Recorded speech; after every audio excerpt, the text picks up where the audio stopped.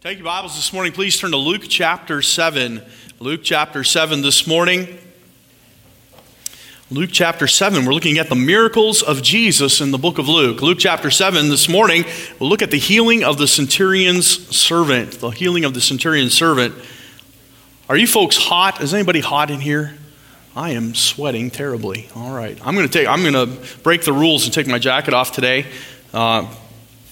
So I'm no longer Baptist, I guess, but you can die. That cough I had, and Wednesday at Climax, and I couldn't talk without coughing, and that's why I wasn't here Wednesday night. And the doctor gave me a steroid to deal with it, and it causes me to sweat. Man, it's warm in here. So Luke chapter 7. And I appreciate your prayers. I'm trying to get rid of it. Sometimes I get one of those coughs and they just carry on for months, and I'm trying to deal with it quickly. Luke chapter 7, I appreciate your prayers. This week is the National Pastors Meeting in Ottawa, and Brother Paul and I will be leaving in the morning. We'll be back on Wednesday, and appreciate your prayers as we travel and look forward to some fellowship and some preaching. And I'm praying that it'll be a help to us and encouragement to us. And so pray for that, and maybe we can be a help and encouragement to somebody else, and that's what it's all about. Luke chapter 7, and begin reading with me in verse 1. Luke chapter 7, verse 1. Now when he had ended all his sayings in the audience of the people, he entered into Capernaum. And a certain centurion servant who was dear unto him was sick and ready to die. And when he heard of Jesus, he sent unto him the elders of the Jews, beseeching him that he would come and heal his servants. When they came to Jesus, they besought him instantly, saying that he was worthy for whom he should do this. For he loveth our nation. He hath built us a synagogue. Then Jesus went with them, and when he was now not far from the house, the centurion sent friends to him, saying unto him, Lord, trouble not thyself, for I am not worthy that thou shouldst enter under my roof. Wherefore neither thought I myself worthy to come unto thee. But say in a word, and my servant shall be healed. For I also am a man set under authority, having under me soldiers, and I say unto one, Go, and he goeth, and to another, Come, and he cometh, and to my servant, Do this, and he doeth it. When Jesus heard these things, he marveled at him, turned him about, and said unto the people that followed him, I say unto you, I have not found so great faith, no, not in Israel. And they that were sent, returning to the house, found the servant whole that had been sick. Let's pray. Father, we need your help today. We plead with you that you would speak to us through your word. May the Holy Spirit of God touch each heart and help us. Father, to the best of our ability, we have tried to worship you this morning. Father, I know it doesn't compare to what goes on a daily basis in heaven. But Lord, I pray that you just accept our praise this morning. Father, help us, Lord, as we turn to your word now, and that you would feed us. I need your help, and I ask that you'd fill me with thy Holy Spirit. May the same Spirit of God help each one of us and speak to us. I surrender to you the best of my ability. And Father, we'll thank you for it in Jesus' name. Amen. In Luke chapter 7, we find a peculiar man. The Bible speaks of this centurion. When it speaks of a centurion, you understand that this was a Roman. Centurions were Roman soldiers. And he had been placed in this particular city to perform a particular task, and that was his post and that was his place. But something odd happened to this centurion. He developed a heart for the chosen people of God. The Bible says, for he loveth our nation. It's interesting that this Roman centurion was unlike so many other Romans who were, for lack of a better word, they were on a conquest. They were there to expand the Roman Empire. They were there to keep a people subdued so they would not rise up. You'll remember the complaints about Jesus that he was a rabble-rouser and he was an insurrectionist, and there were those that believed that he would rise up and overthrow. And the Jews, some of them were excited about that, but the Romans weren't so thrilled.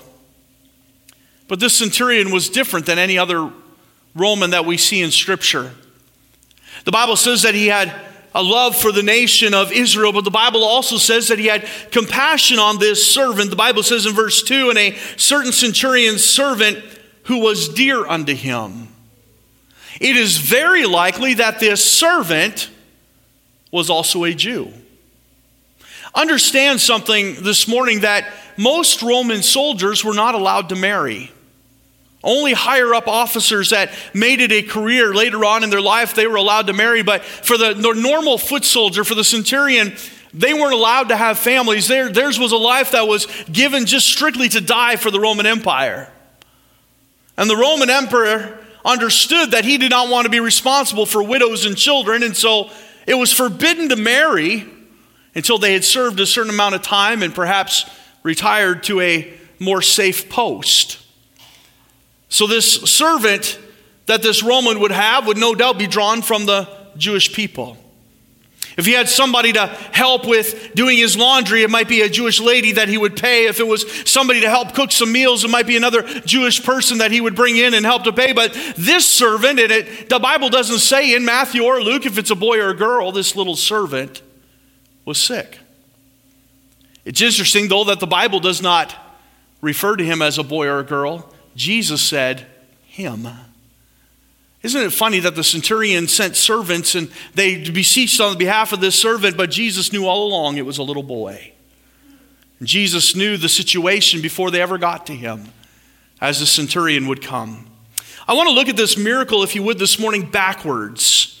If you look at Luke chapter 7, and we're going to work backwards through the miracle to a conclusion this morning. But in verse 9 and 10, we see, first of all, just simply a powerful miracle. I'm going to outline a couple things quickly. And we're going to spend more time on the last 2 points that come at the beginning of the chapter. But I want to make sure we get these in, so we're going to go backwards this morning. In verse 9 and 10, we see, first of all, a powerful miracle. The Bible says when Jesus heard these things, he marveled at him and turned him about and said unto the people that followed him, I say unto you, I have not found so great faith, no, not in Israel.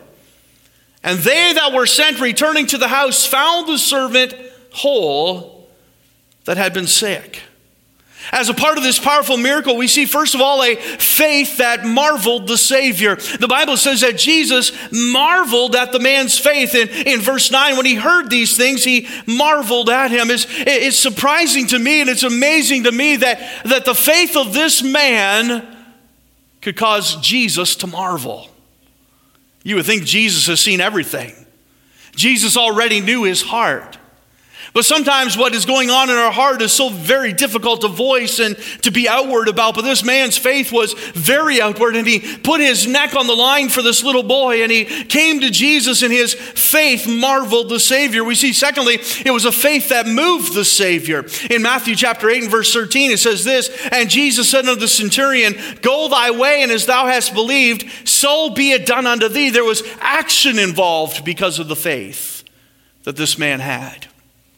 Boy, it is my prayer, and I hope it is your prayer, that whenever we go to God with something, that the result of that prayer is action. That God will do something, or God will direct something, or God will allow something to happen into our lives, but there's a definite movement and a definite action. And one of the most difficult things in this life is to be patient and wait upon the Lord, but so many times we are encouraged to do so. But isn't it wonderful when God does move? And God began to move in the life of this little boy, and before the servants even returned home, the boy was healed. It was a faith that marveled the Savior. It was a faith that moved the Savior. It was a faith that mended the servants. The Bible says in the very last verse, and they that were sent returning to the house found the servant whole that had been sick. I've heard it argued, and I read in a commentary, and when I picked up the commentary, I didn't realize it was a liberal commentary trying to tear apart the very miracles of God, and it based more upon principles of truth and principles from the Bible, and its focus was, well, Jesus was a good teacher, and we can pattern our lives after him, but let's be careful in believing these miracles and this power of God. And as I was reading through, it became very apparent very quickly that the man that had written the commentary had no faith. For he said that it was likely that the little boy was a little bit sick, and in the time that these servants traveled to Jesus, and by the time they returned unto the house, that the boy had just naturally gotten better.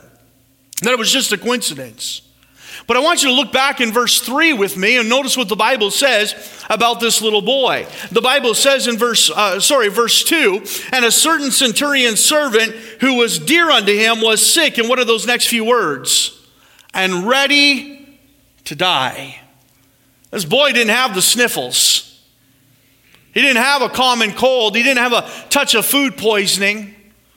No, the Bible says the boy was ready to die. In Matthew chapter 10, we read the parallel passage of this story, and the Bible says there that he was sick of the palsy. Just like the man last week, it is likely that he had had a stroke or something of that nature, and he had been paralyzed, partially paralyzed. That's what the word palsy means, paralyzed.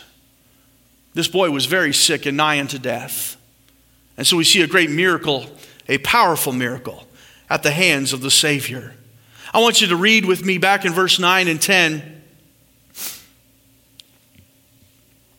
The Bible says, when Jesus heard these things, he marveled at him and turned him about and said unto the people that followed him, I say unto you, I have not found so great faith, no, not in Israel. And they that were sent returning to the house found the servant whole that had been sick.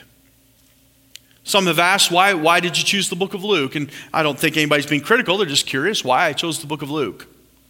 I chose the book of Luke to look at the miracles of Christ because Luke wasn't there for much of these miracles.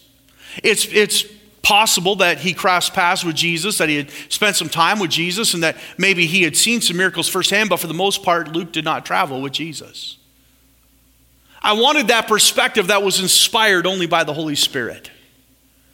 In the book of Matthew, though, we do have one that traveled with Jesus.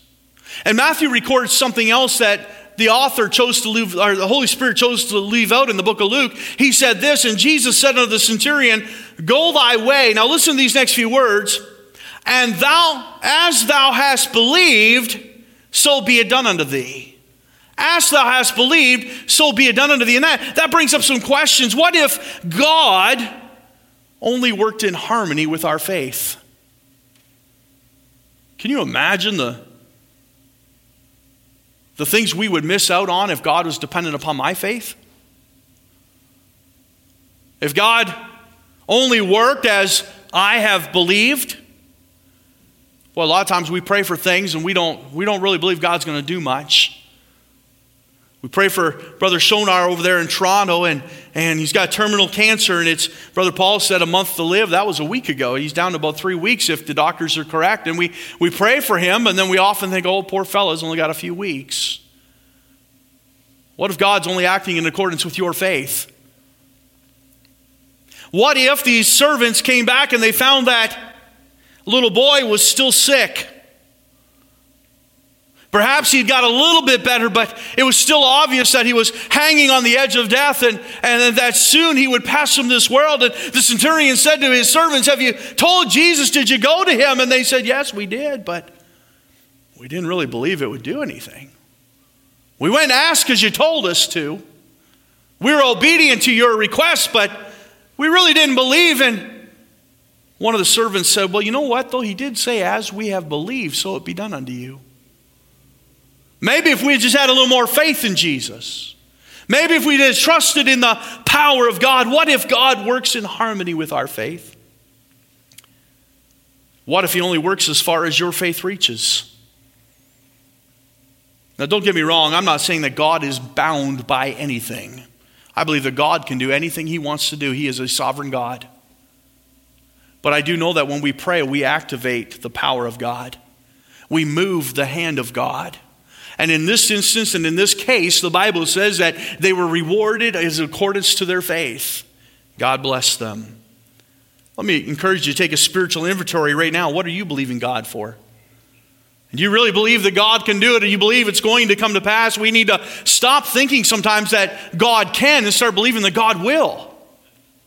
And understanding that his power is an untapped resource for the most part, and we must plead with him for a powerful miracle. Then we see secondly in the scripture in verses 6 through 8, we see first of all a powerful miracle, but we also see a perceptive master. The Bible says in verse 6, then Jesus went with them, and when he was now not far from the house, the centurion sent friends to him, saying unto him, Lord, trouble not thyself, for I am not worthy that thou shouldst enter under my roof. Wherefore neither thought I myself worthy to come unto thee, but saying a word, and my servant shall be healed. For I also am a man set under authority, having under me soldiers. And I say unto one, go, and he goeth, and to another, come, and he cometh, and to my servant, do this, and he doeth it. We see a perceptive master. This centurion was a perceptive man. You understand what is happening here. He hears that Jesus, in verse 1, the Bible says he hears that Jesus is in the area. So he gathers some servants together and he says, I want you to make the trip. The Bible says that it was servants, plural, leaders of the Jews. It is likely that he sent more than one because there was a bit of a distance to travel. It wasn't safe to travel by yourself in those days very far. And so they sent them in a group. And the centurion's heart was, you go and ask Jesus, and Jesus can do the miracle. He doesn't need to come here. I don't want to go see him. I'm not worthy to see him. I'm not worthy that he'd come here under my roof. I just want you to go and ask. And I believe that God will heal him. If you go, and I've heard a lot of wonderful things about Jesus. I believe that God can heal him. But things turned out a little different than the centurion thought. And at some point, somebody maybe ran ahead and got back to the centurion's home. And he said, listen, Jesus isn't far from here now. And maybe the centurion asked him, well, was he passing by this way anyway? Did I misjudge where he was going? And they said, no, he's coming right here to this house. In just a few minutes, he's going to be here under your roof, and maybe we ought to clean up a little bit. We've been gone for a few days. You made a mess of this place. Let's fluff some stuff, and let's get ready for the Jesus is coming, and this great miracle worker, and let's get him ready to come in and meet this little boy, and he'll touch him, and he'll heal him, and he'll do some great things. And the master, though, was very perceptive, wasn't he? He said, I'm not worthy. I can't have Jesus come here. I don't deserve that. He was perceptive. He understood, first of all, how to approach Jesus. He understood how to approach Jesus. Look what it says in verse 6. And when he was now not far from his house, the centurion sent friends to him, saying unto him, Lord, trouble not thyself, for I am not worthy. How many of you can put yourself in that category right there? I am not worthy. Not that Jesus would just come and dine with us, that thou shouldst eatest under my house, or enter under my roof. Wherefore neither thought I myself worthy to come unto thee, but saying a word, and my servant shall be healed. There's a man that understood how to approach Jesus Christ with humility. And as we've looked at these miracles, this is the fifth one we've looked at in the last few weeks. I see a common theme arising. Everybody came humbly. You remember the leper that sought out Jesus and said, if thou canst, thou will. Or if thou will, thou canst. If it is your will, you can help me. He didn't beg. He didn't scream it was unfair. He didn't cry out in agony and say, Jesus, do something. You'll remember time after time people came humbly to God, and the one, the Bible says, fell on his face before Jesus. The man sick of the palsy was laid down on a humble cot and laid out at the feet of Jesus. That's how we approach Christ. Humbly, hat in hand. Don't demand anything of God, but simply pray. Simply seek his face. This was a perceptive master. He understood the how to approach Jesus, but he also understood the authority of Jesus. Look at verse 8. For I also am a man set under authority, having under me soldiers, and I say unto one, go, and he goeth, and to another, come, and he cometh, and and to my servant, do this, and he doeth. He understood all I have to do is say the word, and my servants jump.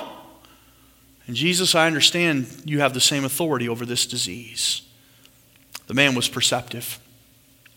It's interesting how we sometimes have the idea that a faith healer has to slap me on the forehead or do something silly like that, when Jesus has a simple authority to say, come out, be gone, be healed, thy sins be forgiven thee, peace be still. And the very word of God has all the authority that we need. We see thirdly this morning in verse 4 and 5, and here's where we want to spend a little time. We see, first of all, a powerful miracle. We see a perceptive master, but we see a pleading messenger. Look what it says in verse 4. And when they came to Jesus, they besought him instantly, saying that he was worthy, for whom he should do this. For he loveth our nation, and he built us a synagogue. The Bible says they besought him instantly. They searched him out, and this messenger came to Jesus, and he was pleading for something. And I want you to notice, first of all, it was a plea that was based on the man's worth. It wasn't based on the boy's need.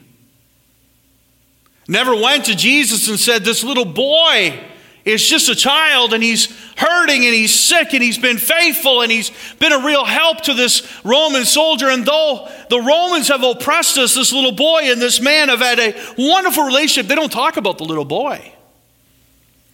For it was he that would benefit the most from the miracle.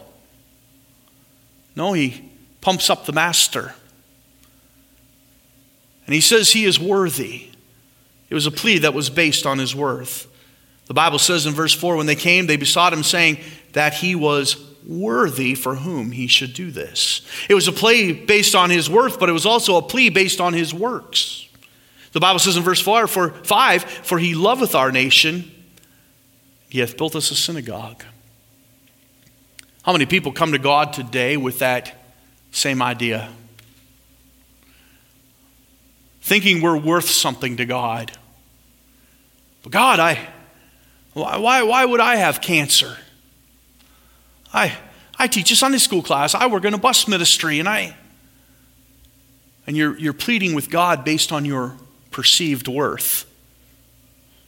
God, I've got children to raise, and I'm trying to be a good mom. I'm trying to be a good dad, and I've got all these issues, and why is my life falling apart? I'm a good person. The Bible says there is none that doeth good. The Bible speaks about the rain, how it falls on the just and the unjust alike. He said, but I do good works.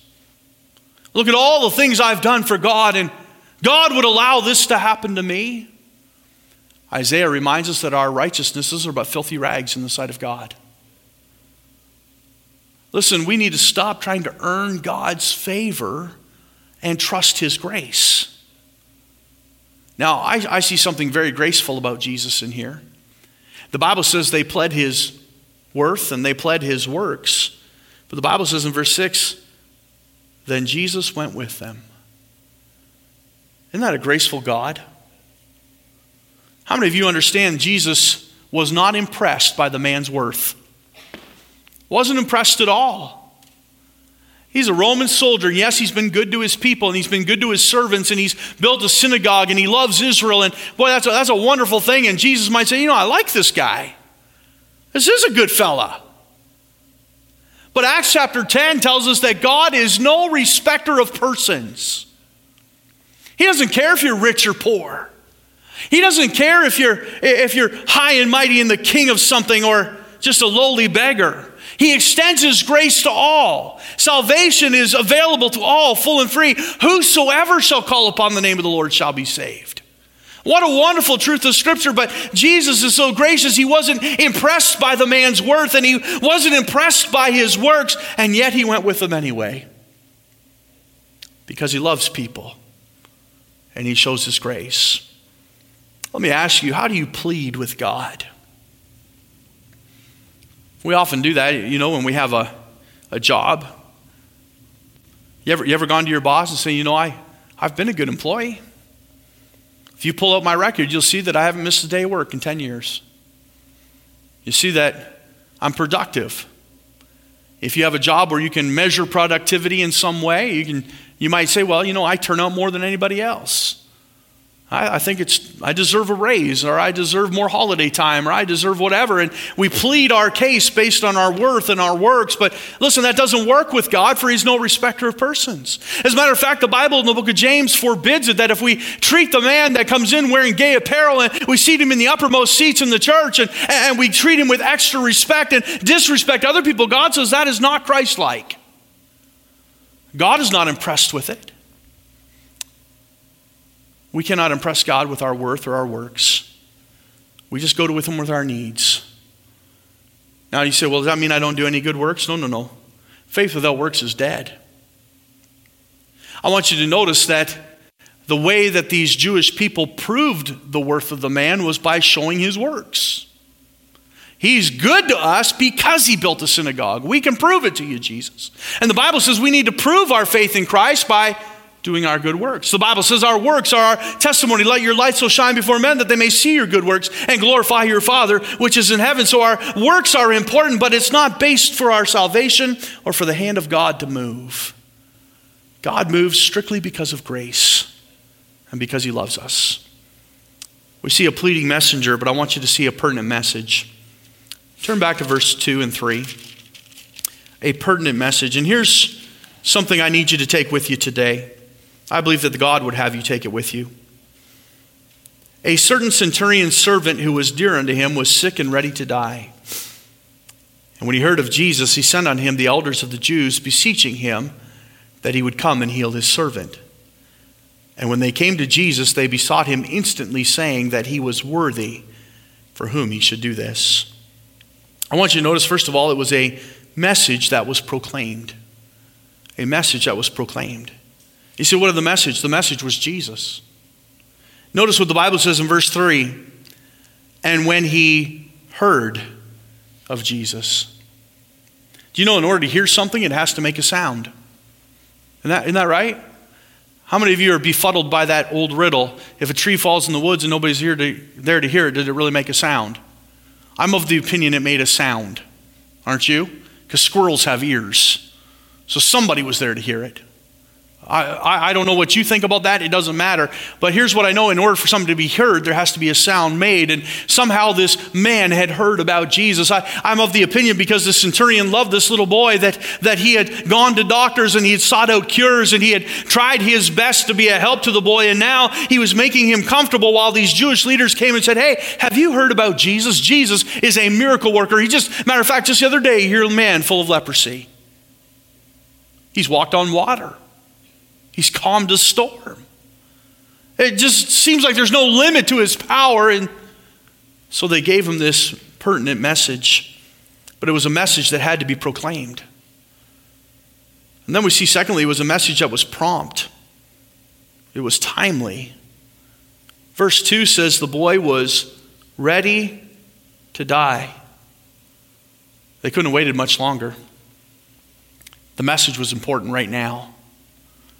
Boy, I get thinking about this and I think about how many lost and dying people out there don't know Jesus Christ.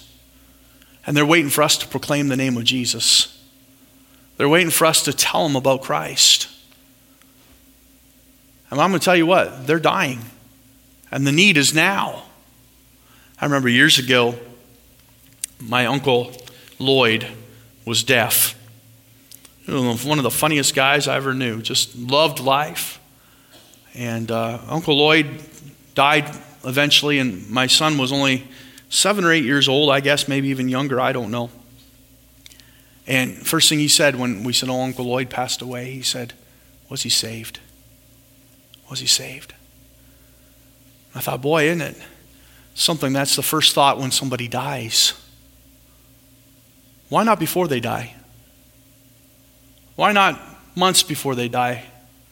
I was thankful Brother Kirkwood, I don't know if you're going to the memorial service this afternoon, I guess. And he called me about 3 weeks ago and he says, my nephew's he's a helicopter pilot and he landed up in Sudbury. And when he got off the helicopter, because he's a pilot, he said, something's not right. I'm piecing it together. Something's not right. I need to see a doctor before I fly back home.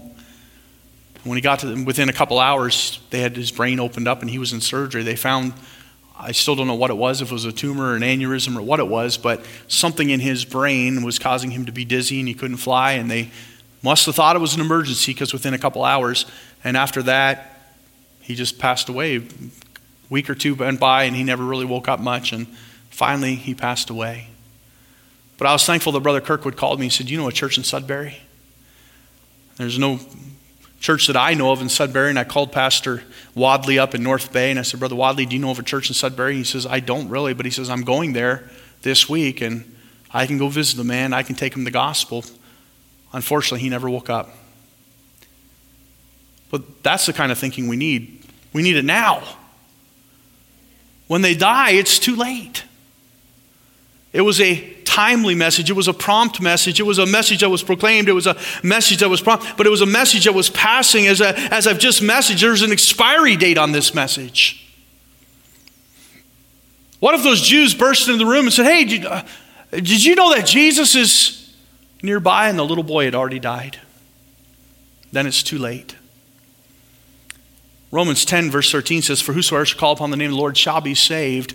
But the very next verse says, "But how shall they hear unless somebody tell them?" How shall they hear without a preacher? How shall they hear if somebody doesn't proclaim it? It was important that this message get there in time. It was a pertinent message. It must be proclaimed, and it must be prompt, because the message is passing, and it's no good when they're gone and when they're died, and we get so concerned. Years ago, I'll close with this. When I was in Bible college, a friend of mine worked for Lawn Green Funeral Homes. And they had a cemetery right there, and it was a place where they would embalm and do all that stuff. And his job was to go there at night after the last visitation was done, around 9 o'clock, and he would just sit there for the night. He could do homework, whatever he wanted to do. But he'd sit there for the night and answer the phone. If somebody called that somebody had died, it was his job to go and pick up the body and bring them back. And then he would also call a funeral director, and they'd come and they'd start their work. And so it's very difficult to do that by yourself. And so there was times where he would call some of the students from his friends and say, "Listen, I got to go on a run. Can I swing by and pick you up? And you go with me?" And they would pay us about $8 an hour cash, and for about 3 hours, we'd go out and we'd pick up bodies. That's what we do. I only did it once or twice. And I remember one night we went to it was a veterans hospital. This man had fought in World War II. He had passed away. He was 6'11.5" tall. I've never met anybody in person that tall before. 6'11.5" tall. And when we put the blanket over him, he was so tall he was longer than the gurney. And we had to stretch, it was an elastic type thing, stretch it around, get it around his feet. The problem was, when we put him in the van, there was a little peg on the bottom of the thing, and the wheels would pop up, and the peg would go in a hole in the floor. When we picked it up and we put it in that peg to hold it so it wouldn't roll around, we couldn't close the doors. His feet stuck out. He was so tall. So I said, "What are we going to do?" He goes, "Well, we're just going to have to let him he says, "We'll just roll it to the front." And he says, "You hold on to it all the way back. Make sure it doesn't roll out that back door." So that's what we did. And he'd warn me, "I'm going to hit the brakes," and that thing would come forward, and I have to try to hold him from going up too far. And we sat down in kind of a gully type thing, and the platform came right up between us. So here he come, right up between us. To make it worse, there was a hole in the blanket, and the man's nose went right through the hole. And every time he'd come up, I'd see that nose, I'd push it back. And if he speed up, he said, "I'm going to hit the gas now." I'd hold it so it wouldn't roll out the back, hit the doors. It was real quiet in that van about 2 a.m. And I said to Mike, "Mike, when you drive back in the middle of the night like this and you've got somebody in here, do you ever think about their soul?" He says, "That's all I can think about." He said, "Man, it bothers me." He says, I don't know if that man an hour ago closed his eyes in death and ended up in heaven or hell. Boy," he says, "that bothers me." He says, "Sometimes I get to find out." He says, "There'll be a visitation at the funeral home, and the family will come through, and the preacher will come in or something, and I'll find out if they knew the Lord. But a lot of times I don't know. It just burdens me." Does it burden you? There are a lot of people around you that need the message, but they need it on time.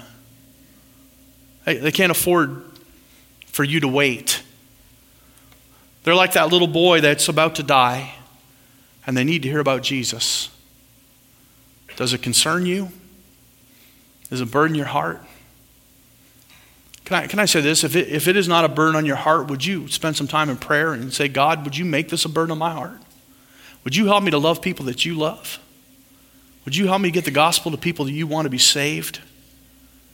Would you bring them into my..." Listen, when you pray and say, "God, would you bring somebody in my path I can tell about Jesus?" He'll do it. He is not willing that any should perish. He'll do it. But you got to jump into action when he does. Let's bow our heads and close our eyes this morning. What have we learned from this miracle? We learned that once again God has incredible power. We learn there's some good people out there, like the centurion who loves others. But I think we've learned that if they don't get the message in time, if they don't hear about Jesus in time, it's not going to help them. Here's a little challenge for you quickly. We need to learn how to transfer burden. You say, what do you mean by that? Here's what I mean. As long as that person's never heard, it is your burden to carry. If they hear and reject Jesus by choice, then it becomes their burden. They'll stand before God, and God won't point the finger at you. Well, I don't want that. I don't want God pointing the finger at them either. But at least it's not my burden to carry for eternity. You say, why does the Bible say God shall wipe away all tears? Because the scene right before that is Revelation chapter 20. And in Revelation chapter 20, the Bible says that the great and the dead of death and hell were called up and stood before God, and whosoever was not found written in the Lamb's book of life was cast in the lake of fire. They were put into outer darkness. There was weeping and gnashing of teeth. And in the very next chapter, God wipes away all tears. He must have to wipe away our memories as well. I don't want that on me. Oh, that God would give us a burden for souls and a burden to tell others about Jesus. Let's stand as we come to our invitation time. If God has spoke to your heart, would you step out and come to this altar even now? Let's do more for Christ than we've ever done before by simply and faithfully sharing His word with others. Brother Baker's going to sing. If God spoke to your heart, you step out and come even now. Maybe there's one here today say, I'm not saved. I need that message of salvation. I need to come to Jesus. Walk this aisle this morning. We'll help you. We'll take a man with a man, a lady with a lady. We'll show you what the Bible says about how you can know Jesus and have eternal life through Him. Brother Baker, you sing.